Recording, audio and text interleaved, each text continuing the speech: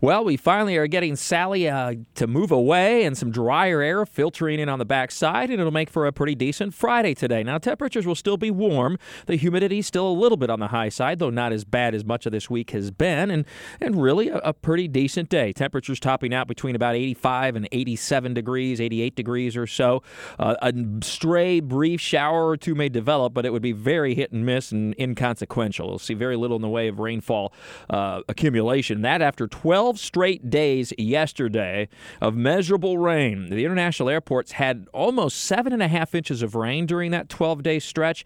The average for the entire month of September is only a little more than 8 inches, so we had just about the September's average rainfall in less than 2 weeks at the international airport. Of course, some spots have had more, and it's been a wet stretch, no doubt, in what is, again, typically the wettest month of the year, but this has been quite a lot over the last couple of weeks. So we're going to catch a little bit of a break, quite a bit of a break in that regard for today. But the rain won't be gone for long as we get that local nor'easter setting up for this weekend that we've been telling you about all week long. Strong and long fetch of northeasterly winds across the Atlantic thanks to building and strengthening high pressure to the north, Teddy off to the east, hurricane, and low pressure over parts of the Caribbean. It's a perfect recipe for setting us up a strong and broad northeasterly flow. Now, water temperatures are still very warm into the 80s. It holds a lot of moisture then. It's got a lot of humidity. So even though we're going to have cooler temperatures and gusty winds, we still are going to have to deal with some humidity, and that will mean some rain on and off tomorrow. And some of these shower bands will be pretty heavy at times, especially closer to the coast. So the wettest day of the weekend in this kind of weather pattern looks to be tomorrow. And then the more widespread showers should shift a little more south by Sunday. Doesn't mean we go dry, but not as wet. So it's kind of a give and take this weekend. We're going to have some wet periods, especially tomorrow. We'll have the gusty winds, but at least the temperatures are going to be cooler. And the beaches, I'll tell you what, very dangerous rip currents, and the best advice is to stay out of the water, whether it's swimming or surfing. We have fewer lifeguards this time of year, and the water is going to be very dangerous. In fact, we're predicting double-digit surf pounding our beaches by Sunday and Monday on the order of 9 to 12 feet or so, perhaps 13-foot breakers. We don't get that a whole lot, especially if it's not driven by a tropical system. So we're going to have some beach erosion. This is really pretty significant for our beaches.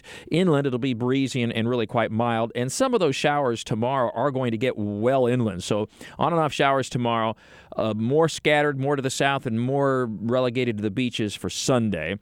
And we'll look at those temperatures staying very mild, only in the 70s to low 80s for highs, and water temperatures that are in the mid-80s will actually be warmer. And then as we get into next week, that surf will gradually come down by the middle of the week, but it'll take its sweet time. The dangerous beach conditions will continue all the way through Tuesday, the way it looks, before we start to catch a little bit of a break. Temperature-wise, it looks like the winds will calm down enough by the middle of next week to allow for some nighttime temperatures down into the mid-60s. That'll be nice. And in fact, some of the coolest temperatures since June. We had one night in the 60s as late as June 22nd. Otherwise, you got to go to the first few days of June to get nights that were down into the 60s. So it's been several months. It'll be a nice break and some relief. That's and Rich has heard me say this all the time. This is not the end of summer. It doesn't mean we won't heat up again. I always say we have to wait till Halloween, but we're going to catch a nice little break. And we're going to have to see how the tropics behave, because I suspect that they'll have a little bit to say about how warm our temperatures are going to get over the next few weeks, and we're certainly not done with the tropics at all by any stretch of the imagination. Speaking of which, we have newly developed Tropical Depression number 22 over the western Gulf of Mexico. I've been talking about this system for quite some time, too, the potential for development, and here we go. Likely will be upgraded to Wilfred. And that'll be the last name on the list, you guys. We're going to go to the Greek alphabet after that. Alpha would be next.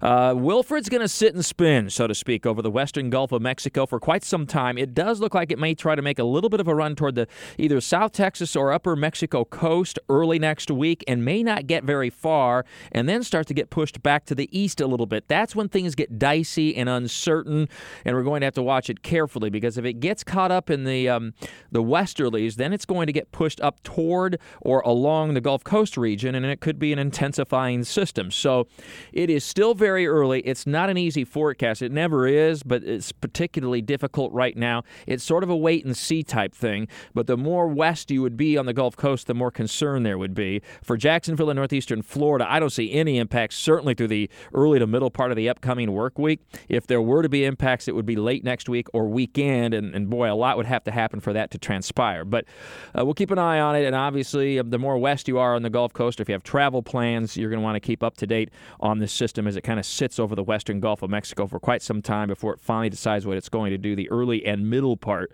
of next week. And that means when the steering currents become strong enough, the jet stream develops enough, or the upper level ridge develops enough, as the case may be, to move this system one way or another, whether it's east or west. Typically, earlier in the season, this storm would go west into Texas and Mexico. Later in the season, it would go east, and we're kind of at the middle point right now between those two seasonal averages, right? We're kind of on the edge. So, it would be possible to go either way right now, but it looks like at the very least it kind of just sits over the western and northwestern Gulf of Mexico all the way into the early part of next week. The last advisory was issued on Sally. It's moving offshore, becoming a remnant low-pressure area merging with a front. The last advisory has been issued on Vicky over the eastern Atlantic, so we only have one named storm now. That's a nice change and a break. It's Teddy. It's a powerful hurricane, though. It went Cat 4 late yesterday afternoon. It'll move to the northwest and turn more northward with time, and not too far from Bermuda by Monday. They could end up having their second hurricane within a week's time in Bermuda, and then on to the north, and even a little bit turn to the northwest late in the game on this one by middle and end of next week. Could be in the vicinity of Nova Scotia and Newfoundland, of all places, but staying well to the east of Jacksonville and northeast Florida. No local impacts other than an easterly swell that'll be pushing to our beaches, which will only serve to make the conditions at our beaches even more dangerous and worse, with those waves crashing ashore and the very high rip current risk. But otherwise, Teddy staying far out to the east. There's always more in Talking the Tropics with Mike at WOKV.com, at ActionNewsJax.com, and of course, as always, I update it every single day during the hurricane season, on the weekends, if I'm out of town, et cetera, and you'll want to stay up to date now with that depression number 22 and or Wilfred over the western Gulf of Mexico. And on Sunday, the Jags are back in action. They're playing the Titans in Nashville. Looks like a beautiful day of weather there. Sunshine, temperatures in the mid to upper 70s, and a northeasterly breeze about 5 to 10 miles per hour. Man, that'll be nice. Go Jags. With all your weather all the time, have a great and safe weekend.